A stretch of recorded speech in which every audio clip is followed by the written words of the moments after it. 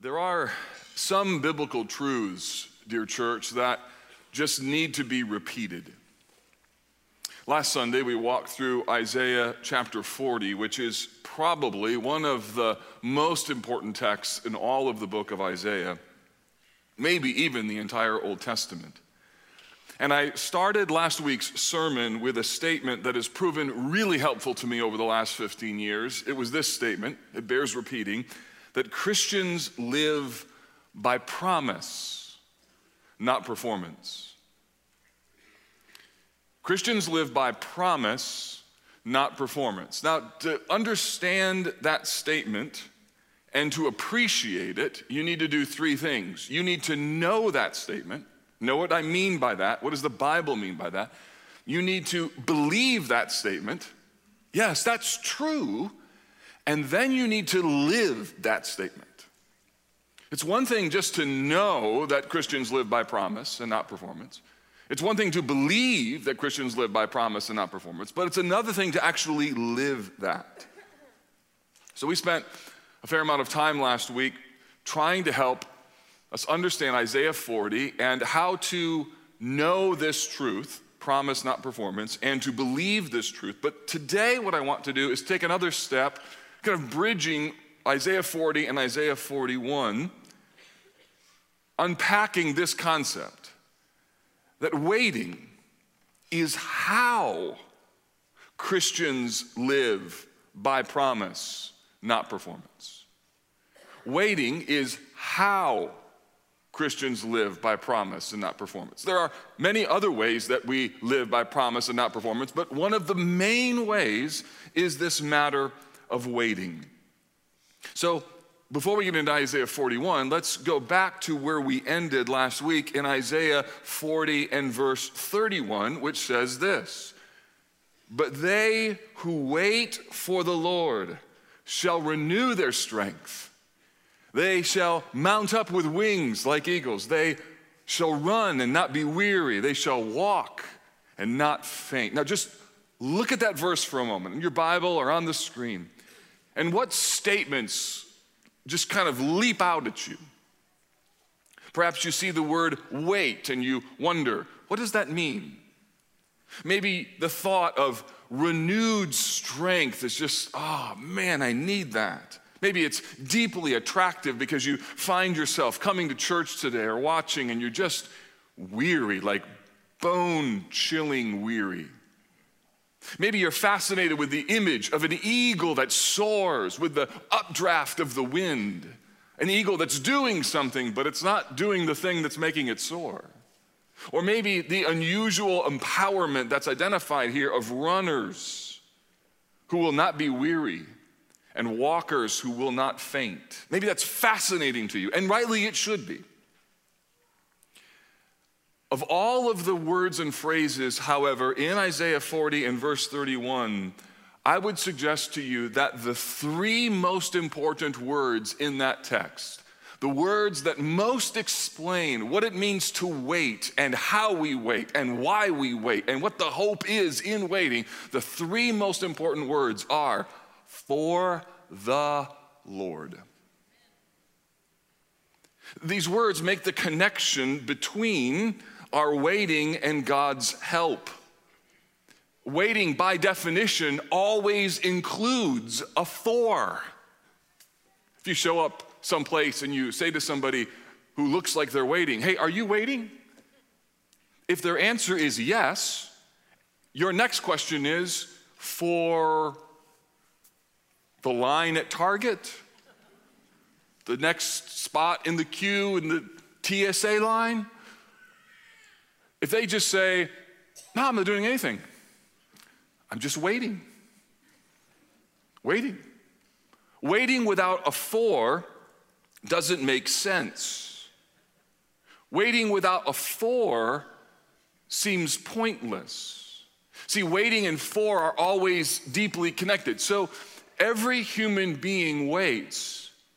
The question, particularly for Christians, is that we need to wait for the right thing and we need to wait in the right way. So the word "wait" by definition, means to look for something. So if you think of the Christmas season and you say, I'm looking forward to Christmas, there's an idea of hope baked into the word forward. I'm here and I'm waiting for something, and the forward nature of the waiting means that there's something yet to come. It means, by definition, the Hebrew word means to look forward with confidence to that which is good and beneficial, to have an eager expectation, in particular, of the Lord's deliverance. So based upon this definition, then God's people in their waiting are doing something really important. But the reason that it's important is because of the word for. So what I want to do today is try and help you understand how the word waiting and the word for not only go together, but they're liberating. And the hope would be that some of you, instead of thinking of this season of life that you're in as you can't do anything else, so you're going to have to wait, but instead for you to think about this, no, I'm actually choosing to wait because I'm waiting for the Lord. Other translations render this Hebrew word kavah as hope. That's how the NIV translates it. Or trust. CSB puts it that way. Those are good translations, but I don't think they get to the core issue of what waiting is and why in some cases it's so hard and difficult, because waiting for the Lord goes the opposite direction of how we human beings normally think about the word wait. To wait for the Lord, seems more transformational because the word waiting isn't a naturally positive word. If you run into someone at church today and you ask them, how are you doing? And they say, well, I'm trusting, I'm hoping. We would say, good for you. But if you run into someone and they say, I'm waiting, you'll likely express sympathy. Hang in there. There's a natural negative bias when we think of waiting, and yet that's not how the Bible thinks about waiting at all. So rather than simply seeing waiting as something we ought to endure, the Bible actually commends waiting as something we should actually choose. A few examples, Lamentations 3, the Lord is good to those who wait for him, to the soul that seeks him. Psalm 27:14, wait for the Lord, be strong, let your heart take courage, wait for the Lord. Psalm 130 verse 5, I wait for the Lord, my soul waits, and in his word I hope. So the reason I'm spending so much time here is because this word waiting is vital to what it means to be a follower of Jesus. In fact, we're approaching a season, Advent, where waiting is a major part of that theme. And so we're going to unpack this even further during the season of Advent. The point of Isaiah 40 that then leads into Isaiah 41 is not merely the fact that you're waiting, but here's the thing, but what are you waiting for? Or maybe a better way to say it, who are you waiting for? And that makes all the difference in the world. It changes not only how you see waiting, it changes how you wait. Isaiah 40 verse 31 promises renewed strength, soaring like an eagle, endurance that isn't typical, but it only comes to those who wait for the Lord. So if you're in a season where you find yourself frustrated, if you're in a season where your desires, whatever they are, have been hindered, even good things, you want something good, something that it seems like God would want you to have, something precious, something important, something of all of the good gifts of God, and you're not being able to get it is causing frustration or anxiety or despair. Some of you find yourself even angry today, like this low-level frustration, and it may even seep into how you worship and how you think about God and how you read the Bible and even hear a sermon. What I want you to know is that waiting is doing something.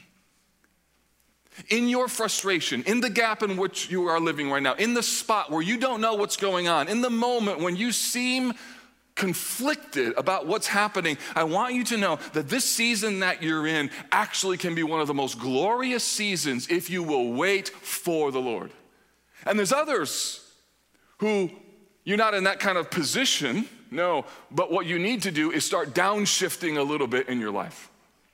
You're so good at being busy and active, and you're assertive, and you get after it, and you're aggressive, and that proves to be so good in so many spaces, except when it comes to your spiritual life. And one of the things I would commend to you is you not only need to learn to wait when you don't know what to do, you need to learn to wait when you think you know what to do. You need to learn to wait when you think you know what to do. Isaiah 40 and 41 are written to a people who are despondent, they're weary, they're tired. The exile in Babylon has taken now 70 years, and Isaiah is bringing a beautiful prophetic word that God hasn't forgotten about them. And so what he does is Isaiah is going to litigate whether or not God's people should put their trust in the Lord. He's going to litigate whether or not God's people should wait for the Lord, or whether that's some fool's errand. And so Isaiah takes them into the courtroom. He then presents a choice and then gives them comfort. Let me show you this. First, the courtroom. Isaiah 41 is designed to make the case that waiting for the Lord isn't a waste. Isaiah 41, verse 1, God convenes a court to try the case of his trustworthiness. The text says this: "Listen to me in silence, O coastlands. Let the peoples renew their strength. Let them approach. Let them speak. Let us together draw near for judgment." In this first invitation, the world here is invited to make its case. Isaiah records the offering for them that they could renew their strength. It's the same phrase that we find in Isaiah 40 and verse 31. But the question at hand is, if you want to renew your strength, upon what do you wait? Or if you want to renew your strength, how is that going to happen? So just to be clear, every human being trusts or hopes in something. You may be here today, you're not yet a Christian. So glad that you're in church, so glad that you're trying to maybe discover what are some truths to put your life kind of together, maybe back together again. But you need to know every one of us trusts in something. The question is whether we are trusting in, or in Isaiah 41, waiting for the right thing. As we'll see in a moment, what you hope in or what you wait for when things get hard or frightening is very revealing. And often the places that we go are to what the Bible calls idols. Because you see, waiting can lead to two directions. Waiting can fuel faith, or waiting can fuel frustration. Waiting can fuel confidence, and waiting can fuel callousness.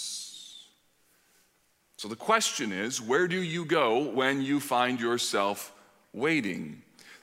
Look at Isaiah 41, 22 to 23. Here's another example of the court case. "Set forth your case, says the Lord. Bring your proofs, says the King of Jacob. Let them bring them and tell us what is to happen. Tell us the former things, what they are, that we may consider them, that we may know their outcome, or declare to us the things to come. Tell us what is to come hereafter, that we may know that you are gods. Do good or do harm, that we may not be dismayed and terrified." So what's happening here is God is inviting the people to the courtroom of heaven to consider what he is like versus what their other objects of trust, their idols, are like.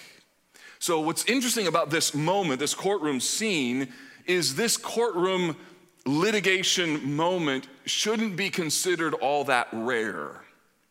Because this kind of litigating, this kind of deciding or debate, if you will, between who is really worthy of our trust, it happens all the time. Every single day, every human being in the courtroom of our minds are making decisions about who is really worthy of our trust. Sometimes it's happening really evidently in the front part of your mind where it's really obvious. You know you're battling doubts, and you keep pointing your heart towards what you believe. At other times, You might not even be aware of the choice that you're making. You just feel anxious, or you feel afraid, or you feel exhausted because that choice of who's really worthy of your trust is connected to something that happened in the past or some familiar pain, and you've just sort of developed a coping mechanism that whenever this happens, you know what to do because of how hard life has been. And part of the issue that we need to wrestle with is, what am I waiting for? So in the last week, think of the things that made you nervous. Think of the things that made you angry. Think of the things that made you frustrated. Think of the things that didn't work, the things that were hard, the things that you wondered, what in the world? And think in that moment what it is that you wanted that you couldn't get. What is it that you desired? What is it that you were waiting for that you couldn't grab a hold of? And then think of this. And what did you do to try and blow through that season to try and get you what you want? Was it anger? Was it anxiety? Was it over-researching something? Was it talking about it forever, incessantly? And God invites us to court, to consider who he is.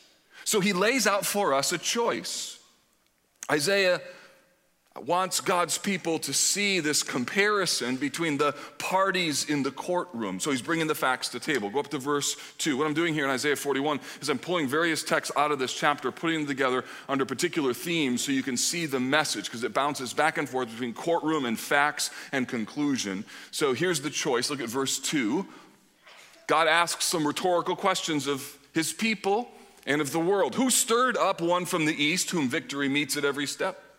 He gives up nations before him so that he tramples kings underfoot. He makes them like dust with his sword, like driven stubble with his bow. He pursues them and passes on safely by paths his feet have not trod. Who has performed and done this, calling the generations from the beginning? The obvious answer is it's God. And then he says this, I, the Lord, the first and with the last, I am he.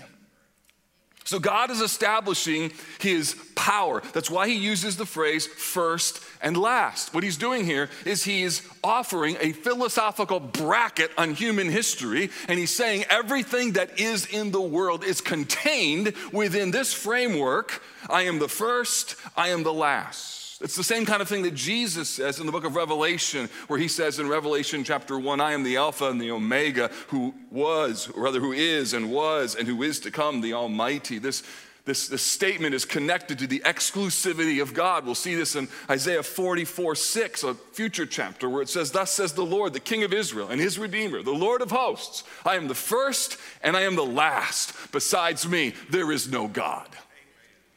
What does it mean? Listen to me. It means that God was in your past, God is in your future, and God is right now with you. That the whole bracketing of your life and human history is all enfolded in the arms of God. He's the beginning, he's the end. He's the first, the last. He was, he is, and he is to come. In other words, everything in the world, God has got it.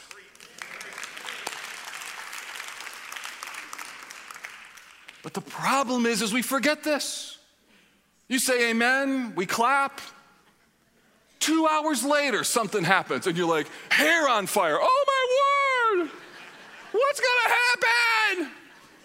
Or men, we may not make that sort of high-pitched scream. Instead, we just sit in our car and go, oh no.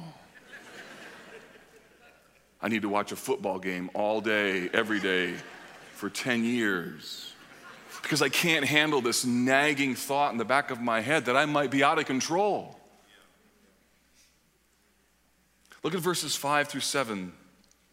The coastlands have seen and are afraid. The ends of the earth, they tremble. They have drawn near and come. So this is what we do when we get afraid.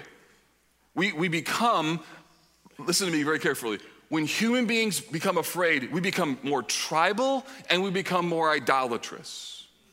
We double down on other people who think like us so we feel comfortable, or we double down on the things that we think give us control. Look at verse 5. Everyone helps his neighbor and says to his brother, the word help should be kind of in air quotes. Everyone helps his brother and says to his brother, be strong. This is not a moment to be strong in ourselves. They're not pointing to God, not saying be strong in the Lord. It's saying, hey man, be strong, be strong, be strong. Don't be afraid. When they probably should have been afraid because they were waiting for the wrong things. And then idolatry. The craftsman strengthens the goldsmith. He encourages the idol maker. And he who smooths with the hammer, him who strikes the anvil, saying of the soldering, it is good. And they strengthen it with nails so it cannot be moved. So interestingly, they set up nails and they pound the idol's foundation really strongly because you don't want your idol tipping over. That'd be embarrassing.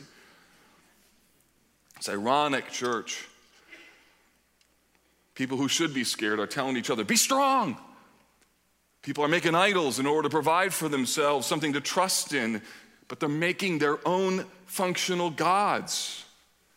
If you skip ahead to Isaiah 41:29, you'll see this. Behold, they are all a delusion. These are the idols. They are all a delusion. Their works are nothing. Their metal images are empty wind. So this is yet another reason why the book of Isaiah is so important. It's written to a people, listen to me, who are experiencing hard and troubling circumstances. And that's when our idols are most likely to be seen. When hardship happens, idols appear. That's when we need to make the choice regarding who are we going to trust. In my mind, 2020 and 2021 may be known in global and church history as the year of COVID. But we might just be able to say the year of idolatry. Because when things get hard, and when things got hard, and when things still are hard, it's amazing. I feel this. I didn't know that thing was that important to me. I didn't know I could be so wicked and nasty. Even right now, I'm driving on the road, and somebody honks at me, and I'm like, for real? All I did was not pull out in front of somebody so you could, like the level of tension, pulling into Eagle Creek Park and ladies walking her dog, and I thought I would go. She pulled up, and I was like, whoa, and then she stared and gave me like a death stare. And I'm like, hey, look, I'm just going for a run, lady, please. Don't be mean. Idols are the things that when removed fill us with anger or anxiety. Idols create an identity crisis. Idols shatter our sense of worth and meaning. And in Isaiah's courtroom, he invites us to make a choice. And what I want you to understand is we're always making those choices. So hopefully what this sermon will do to help you is just to make you more idol aware, that when you feel anxious or when you feel frustrated, to realize that underneath that are things that you want. And some of them aren't bad, but you just want them so that you feel safe again. And just being aware of that can be incredibly helpful because then you can apply the gospel to that. So third, Isaiah offers now comfort. So remember Isaiah 40 in verse 1? The whole section here began, comfort, comfort my people, says the Lord your God. What we find here is the comfort offered to God's people for them to rest, for them to wait in who God is. In other words, living by promise, not performance, doesn't just mean living by promise of what the future would hold. That's true. But living by promise and not performance means that I live right now in light of the promises that are true. The promises that have already been fulfilled through Christ for those who have put their trust in him. So here's how it sounds in Isaiah 41. But you, O Israel, notice how God talks to them. My servant, Jacob, I'm going to put some emphasis here, whom I have chosen. The offspring of Abraham, my friend, you whom I took from the ends of the earth and called from its farthest corners, saying to you, you are my servant, I have chosen you and not cast you off. Notice how God-centered Isaiah 41 is. So waiting means looking at my future through what I know to be true about God right now. Waiting doesn't mean I'm just looking for something to change. Waiting means that while I'm here in this position that I'm in, I'm rehearsing everything that I know to be true. It doesn't mean just rehearsing promises for the future. That's part of it. But it also means living by the promises that have already been kept. Rehearsing what's true over and over and over is what helps us to wait. In verses 11 through 12, the Lord promises that their enemies will not be successful. Verse 11, behold, all who are incensed against you will be put to shame and confounded. Look at verse 13. For I, the Lord your God, hold your right hand. It is I who say to you, fear not. I am the one who helps you.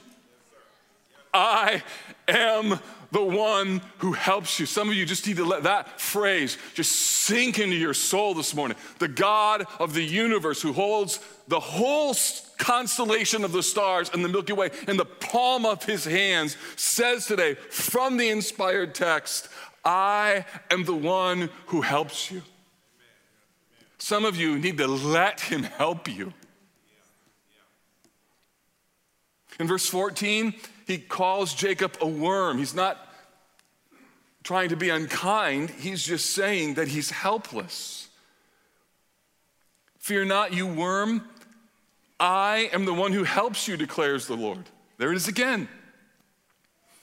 Don't miss all of the I statements. Verse 15, behold, I make you a threshing sledge. Look at verse 17. When the poor and needy seek water and there is none, and their tongue is parched with thirst, I, the Lord, will answer them. I, the God of Israel, will not forsake them. Verse 17, 18, I will open the rivers. 18, I will make the wilderness a pool of water. 19, I will put in the wilderness the cedar. Verse 19, I will set in the desert the cypress, that they may see and know and may consider and understand together that the hand of the Lord has done this, the Holy One of Israel has created it.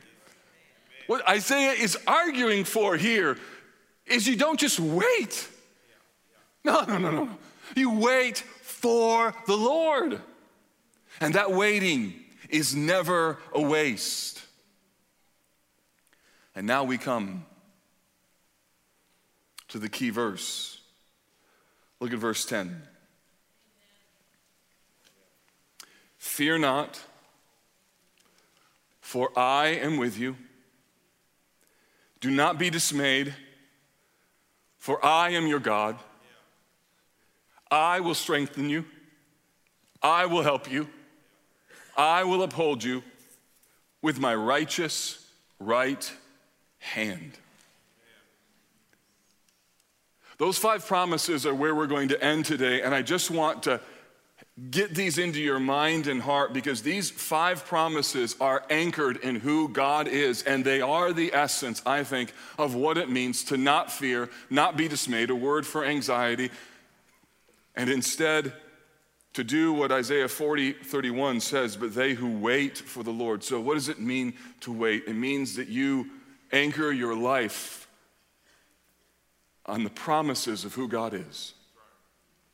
I am with you. Means that you are never alone.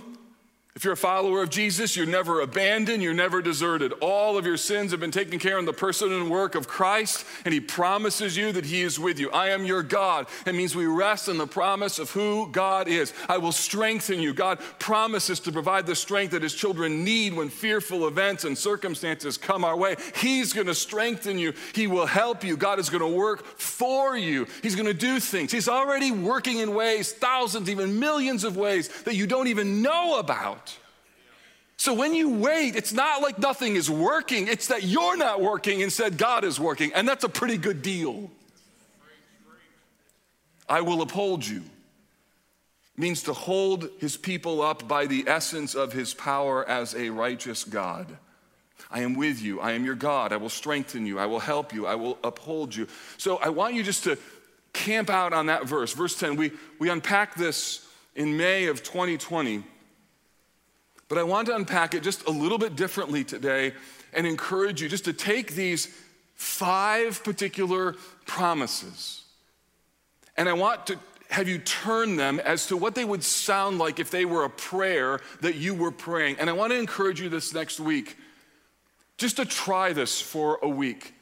Put aside your adoration, confession, thanksgiving, supplication prayer form. It's not a bad prayer form, it's a good prayer form. But instead, could I just suggest to you that some of you may need just to find a quiet place and to rehearse the promises of God that sound like this. This is you saying to God, God, I come to you today and you are with me. God, I come to you today, you are my God. God, I come to you today and you will strengthen me. God, I come today and I know that you will help me. God, I come today and I know that you are going to uphold me. And let your prayer time just simply be a moment where you're just rehearsing the beauty of these promises. Instead of litigating all of your anxieties and kind of rehearsing them and praying all of them through, which maybe is a good thing in certain seasons, it may be a moment where you just take the text where Peter says, casting all your anxieties on him, and you just go, God, there you go. I'm not going to litigate them, I'm just going to give them. I'm not going to analyze them. I'm just going to say, yeah, here you go. Not just a few of them, 1, 2, 3. I mean like the whole thing. Here you go. And instead, to rehearse particular truths. God, you are with me. God, you are my God. God, you will strengthen me. God, you will help me. God, you will uphold me. Some of you don't need a bunch of truth in your life right now. You just need 1 or 2 phrases that repeat over and over and over. There was a season in this last year where every Friday I would go out and golf. First guy off the tee all by myself. It was sort of the way that I just needed to spend time with the Lord, process, grieve. And as I was out, there was a particular line in a psalm that I just repeated over and over and over. Have mercy on me, O God. Have mercy on me until the storm of destruction passes by. I didn't need the whole psalm. I needed 1 verse. And part of the reason, to be very blunt and candid, I couldn't handle the whole psalm. Like my mind couldn't process all of the psalm. I just needed 1 little line repeated over and over and over and over. People who are in moments of suffering and hardship, you don't need a book, you need a couple lines to rehearse over and over and over. This is why in Isaiah 41, God keeps coming back to this, reminding them, this is who I am, this is who I am, this is who I am, this is who I am. Why? Because they so desperately needed to be reminded of who he is. Because their waiting was starting to leak. Their waiting was becoming something that they weren't really able to do because of their exhaustion and their difficulty. So if you find yourself today exhausted and weary, filled with anxiety and worry, you find yourself just overwhelmed with life, can I just invite you to take some moments this next week, open your hands before the Lord, look at your hands and realize the God of the whole universe has everything in the world, including all your problems, right there in his hand. It's a big deal to you and it's a big deal to him, but he's got it, friend. And as a result, you can open up your hands and simply say to him, God, you are with me. God, you are my God. God, you will strengthen me. God, you will help me. And God, you will uphold me. And rehearsing the promises of God is how we wait for the Lord. And when you wait for the Lord, he'll renew your strength. You'll mount up with wings like eagles. You'll go about your day and realize, the Lord's helping me. The Lord's helping me. I'm not doing anything except waiting on him, and he's helping me. I'm praying and giving my anxieties to him, and he's upholding me, he's strengthening me. You find yourself more connected to the Lord, more in love with him, more trusting in his ability to help you. He doesn't solve all the problems, doesn't bring a solution to everything. You still have to fight through and be persistent and consistent in what you're attempting, but at the end of the day, it means you're finding the Bible to be true, that yes, they who wait upon the Lord, those who wait for the Lord, have strength renewed, because Christians wait. And that's how they live, by promise and not performance. College Park, Jesus died and rose again so he will be with you. To know that God's got you. So if anybody in the course of biblical history can wait for the Lord, it ought to be people who've seen the power of the resurrected Christ. So wait. Wait for the Lord. Let's pray. Lord Jesus, we thank you that you are with us. We thank you that you are our God. We thank you that you are even now strengthening us. We thank you that you are helping us. And we thank you that you are upholding us. And so, oh God, we wait upon you. Take all of our burdens, our sorrows, and we lay them at your feet. We wait on the Lord. And so, oh God, renew us, we pray. Even now, renew us for your glory and for our good. And we pray this in Jesus' name. Amen.